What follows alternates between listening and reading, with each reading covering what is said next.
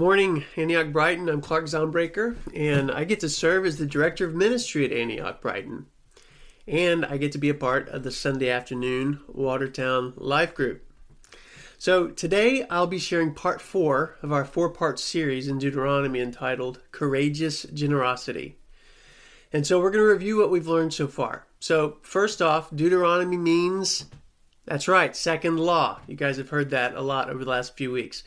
The book of Deuteronomy records a second telling of the law.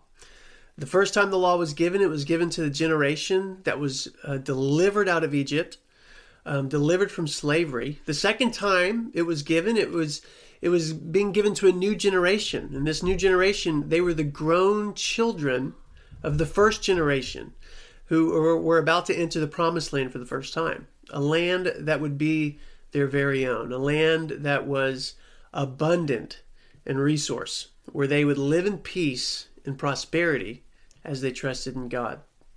So the first week, we looked at the first half of Deuteronomy 8, where God was reminding Israel of their history. God reminded them of how he taught them in the wilderness that he was their sole provider. He was their source.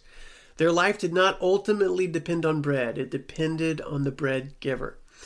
And the second week, we looked at the second half of chapter 8 in Deuteronomy, and we saw why it was so important that Israel remembered the lesson that God had taught them in the wilderness. And God was leading them to a land that was so bountiful, so abundant in resources, that if at some point, when they got used to their new prosperous life, that if they happened to forget that it all came from God, and they said to themselves, as they looked around at all the provision, they said, whoa, our own smarts and our own strength got us all this wealth. Way to go. Let's pat ourselves on the back. So if that were to happen, Israel would turn away from the true source, from God. They would turn inwardly to themselves or to the gods in the nations that surrounded them. And they would forget God, and they would forget his covenant. And things would go very, very badly for them. So last week, we looked at the system of courageous generosity that God gave Israel in order to meet some of the very practical needs in society, namely the needs of those who worked full-time in the maintenance and ministry of Israel's religious life, and to the needs of those in the land that were vulnerable. However, we saw that this system of courageous generosity that God gave Israel met not only a practical need in the society, but it also met a spiritual need in the hearts of the Israelites. So the tithes and the generous practices they were instructed to perform were to serve as reminders to Israel of all that God had done for them, and that he, and not them, were their provider. God's system of courageous generosity was to serve as a safeguard to protect their relationship with him. So, this morning, we are going to look again at this system of courageous generosity that God gave Israel. And we're gonna take note of 4 specific characteristics. And we're going to also consider what relevance these characteristics have for us today as we practice courageous generosity. Okay, so look with me to Deuteronomy chapter 26, and we're going to look at verse 1 through 3. And so this passage is Moses is describing to Israel what their offerings should look like, where they should go, what are some of the characteristics of when they're bringing their tithes and contributions to Jerusalem. And so here we go, verse 1 through 3. Deuteronomy 26. When you enter the land the Lord your God is giving you as a special possession, and you've conquered it and settled there, put some of the first produce from each crop you harvest into a basket and bring it to the designated place of worship, the place the Lord your God chooses for his name to be honored. Okay, we're going to jump over verse 4 through 9 and go to verse 10. But basically, verse 4 through 9, I encourage you to read it. But it's instructing them, hey, bring it before the Lord. And this is what you're to say. You're to say, God, you're our deliverer. You're our provider. Okay, and then here's verse 10. We're going to read the last bit of this prayer they were to pray as they brought their offerings to the Lord in Jerusalem. Here we go. And now, O Lord, I have brought you the first portion of the harvest you have given me from the ground. Then place the produce before the Lord your God and bow to the ground and worship before him. Here's the deal. Israel's system of courageous generosity was connected to worship.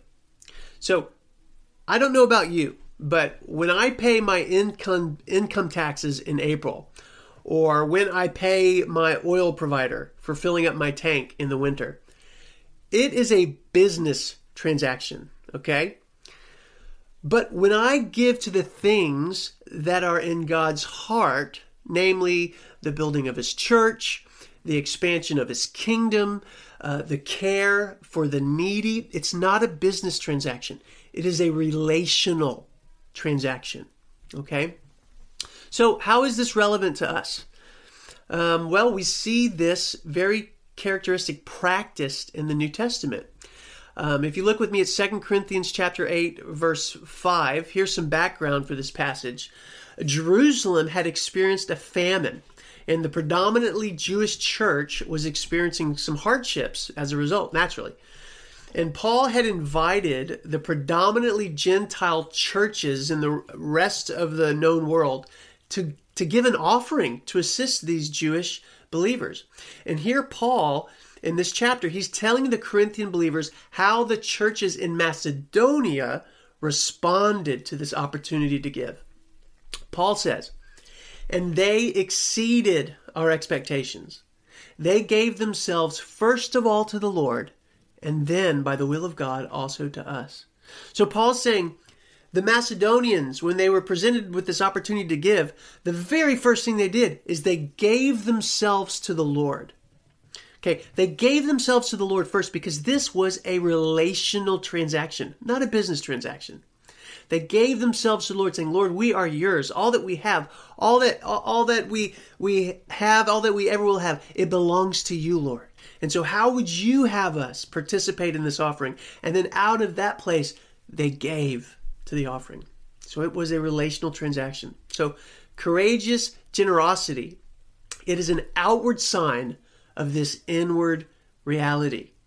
And so similar to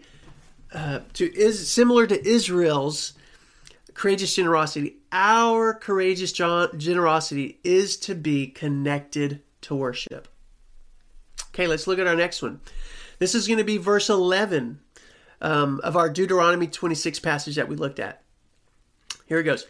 Afterward, you may go and celebrate because of all the good things the Lord your God has given to you and your household. Remember to include the Levites and the foreigners living among you in the celebration. So the second characteristic of Israel's system of courageous generosity is related to the first characteristic that we just looked at, but it's worthy of its own being mentioned by itself. And here's what it is. Israel's courageous generosity was exercised with joy. Okay?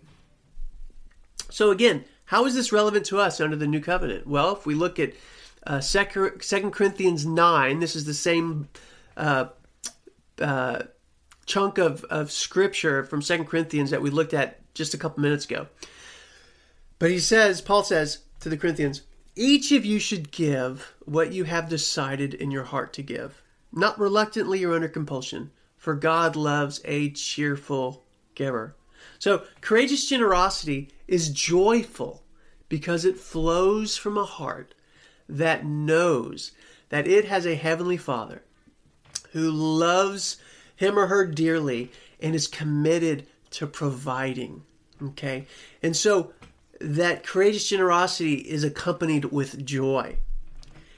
So similar to Israel's system of courageous generosity, our courageous generosity is to be connected to worship and exercised with joy. All right, let's look at the next verse of Deuteronomy 26. This is verse 12.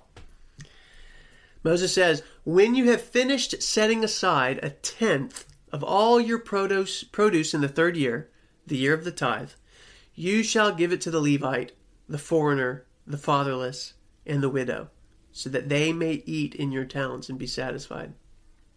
So, this is just one of the number of verses in Deuteronomy and other places in the Old Testament that tells us what the Israelites were giving to when they made their tithes and offerings and contributions and all that.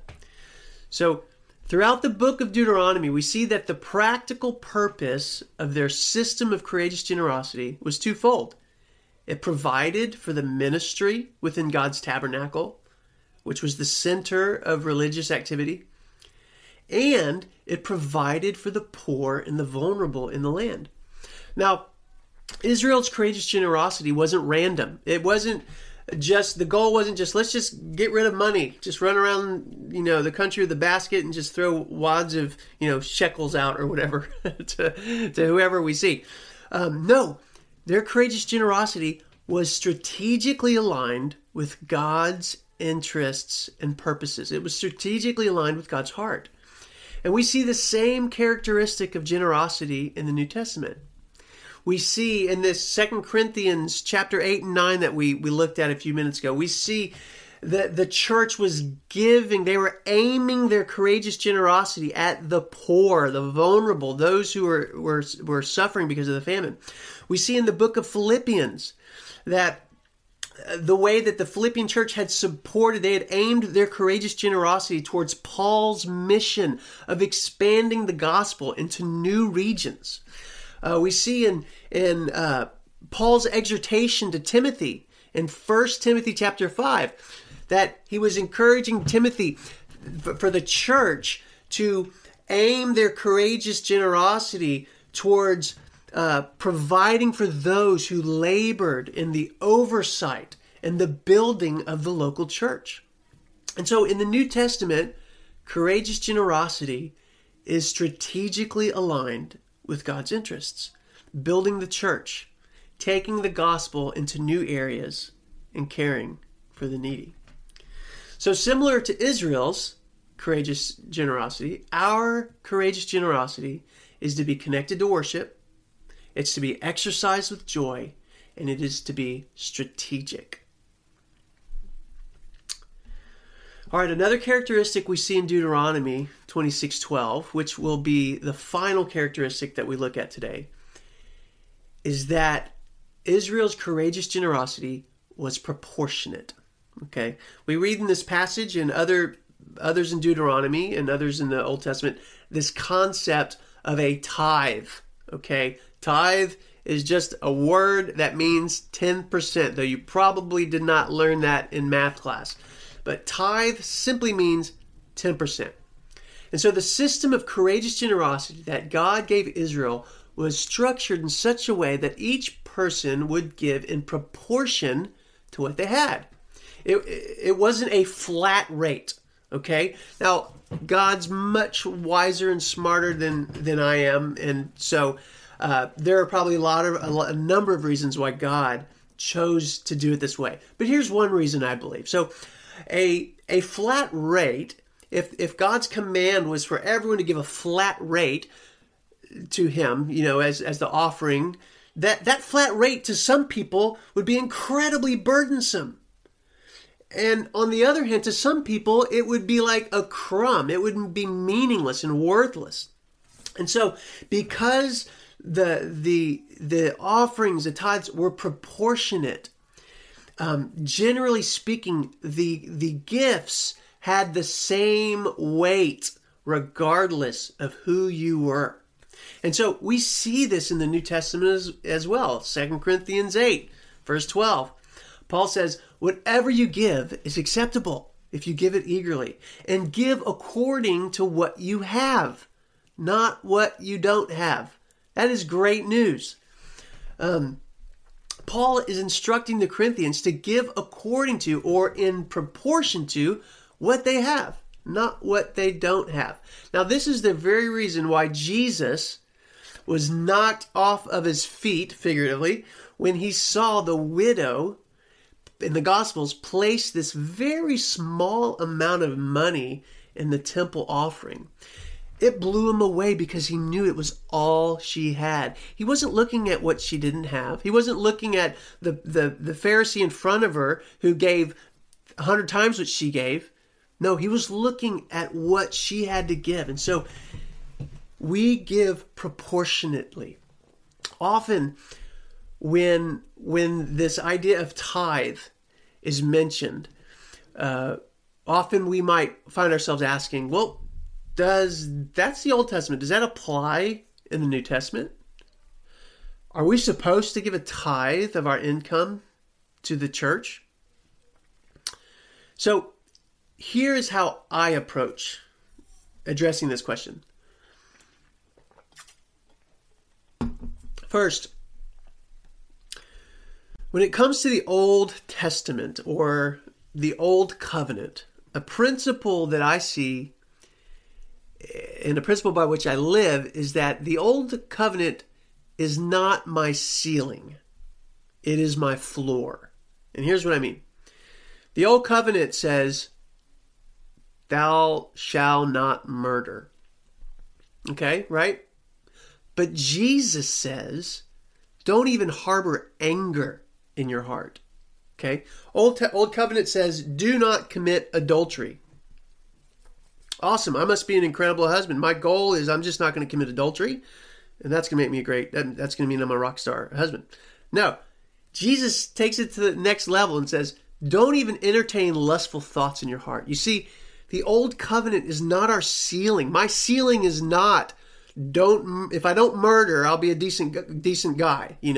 If I don't commit adultery, I'll be a good husband. No, that is my floor. That is my starting line, not my finish line. And so similarly, when it comes to courageous generosity, I do not look, and I don't believe we are to look to the Old Covenant as our ceiling, but we look at it as our floor. So many consider tithing, so basically the giving the 10% to the local church, they consider that to be the training wheels of generosity, the training wheels of giving. And I think that's a wonderful way to look at it. So I love the way John Piper, a kind of a famous pastor, says it. He says, we are to move toward the tithe and beyond. Okay, so the tithe is not necessarily my ceiling. So here's the second thing I want to mention. Whenever I find myself asking the question, how much am I supposed to give? More often than not, I'm not asking this because I'm afraid of giving more than God wants me to. Okay? Usually, if I'm asking this, it's because I want to know what is the bare minimum I can give to this and still be obedient or still be in, And I just want to say, let's be careful there, because that is not courageous generosity. So, similar to Israel's system of courageous generosity, our courageous generosity is to be connected to worship. It's to be exercised with joy. It is to be strategically aligned with God's heart. And it is to be proportionate. Now, I'm going to shoot straight with you. Antioch Brighton is an incredibly, courageously generous church. And God is continuing to make us an even truer reflection of His courageous generosity. And even more than the practical needs that are met by our courageous generosity, we have a spiritual need that is met by walking in courageous generosity.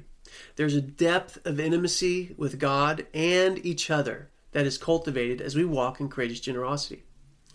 And so I want to invite you today to commit to either beginning or continuing to grow in your journey of courageous generosity.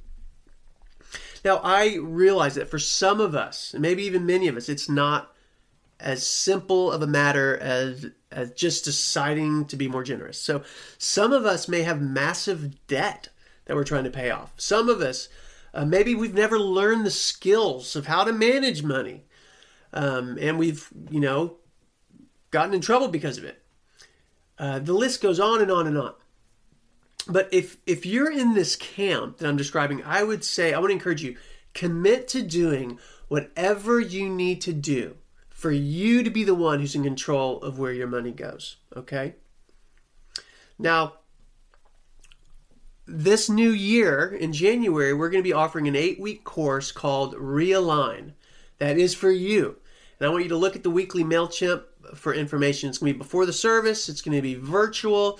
And it is going to be a very practical class about finances and skills, getting out of debt, making budget. A great, great class. Okay, so I want you to commit to doing what needs to be done for you to get back control of your money. But then also I want to encourage you this way.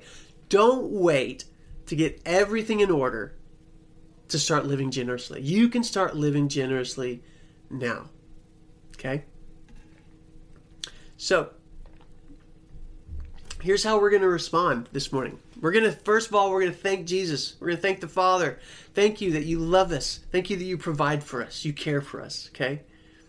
Next, we're going to spend some time praying and asking, God, how are you inviting us? How are you inviting me to grow in generosity this next year? Specifically, as it relates to giving to the passion in Jesus' heart to see the gospel and his kingdom go forward through this local church. If this is your home, this is your community. So we are all in process, and we're all growing, and we're all at different places. But what does your next step in courageous generosity look like? We are going to use these commitment cards that we use every year in response to our finance message. And if you are at home and you don't have a card, I want you to go to the link in the description of this video and click on it, and you can find the card, a soft copy, and you can print it out. Fill out the card. Write your name and address on an envelope. Put it in the, make sure, put it in the return address area of the envelope, and then mail it to the church's address, which is also in this link. Also in the link. So, 2 important things. Your eyes are the only eyes who will ever see this commitment card that you're writing, unless you choose to share it with people. Okay. When you mail it in, it is going to be kept sealed, and it's going to be put in a drawer, and it's going to be sent to you sometime next year. And we send these out just as a reminder, is to revisit what you believe the Lord is speaking to you today. Okay? Now, second thing to remember or to know is that this is not a solemn vow. This is simply a way to record what you sense God is inviting you into, and he can redirect you in the future. And yet, we do take this seriously. We do take every way that we respond in faith to what we believe God is saying. And so, bless you, Antioch Brighton. I look forward to continuing to walk and grow in courageous generosity with you in the days to come.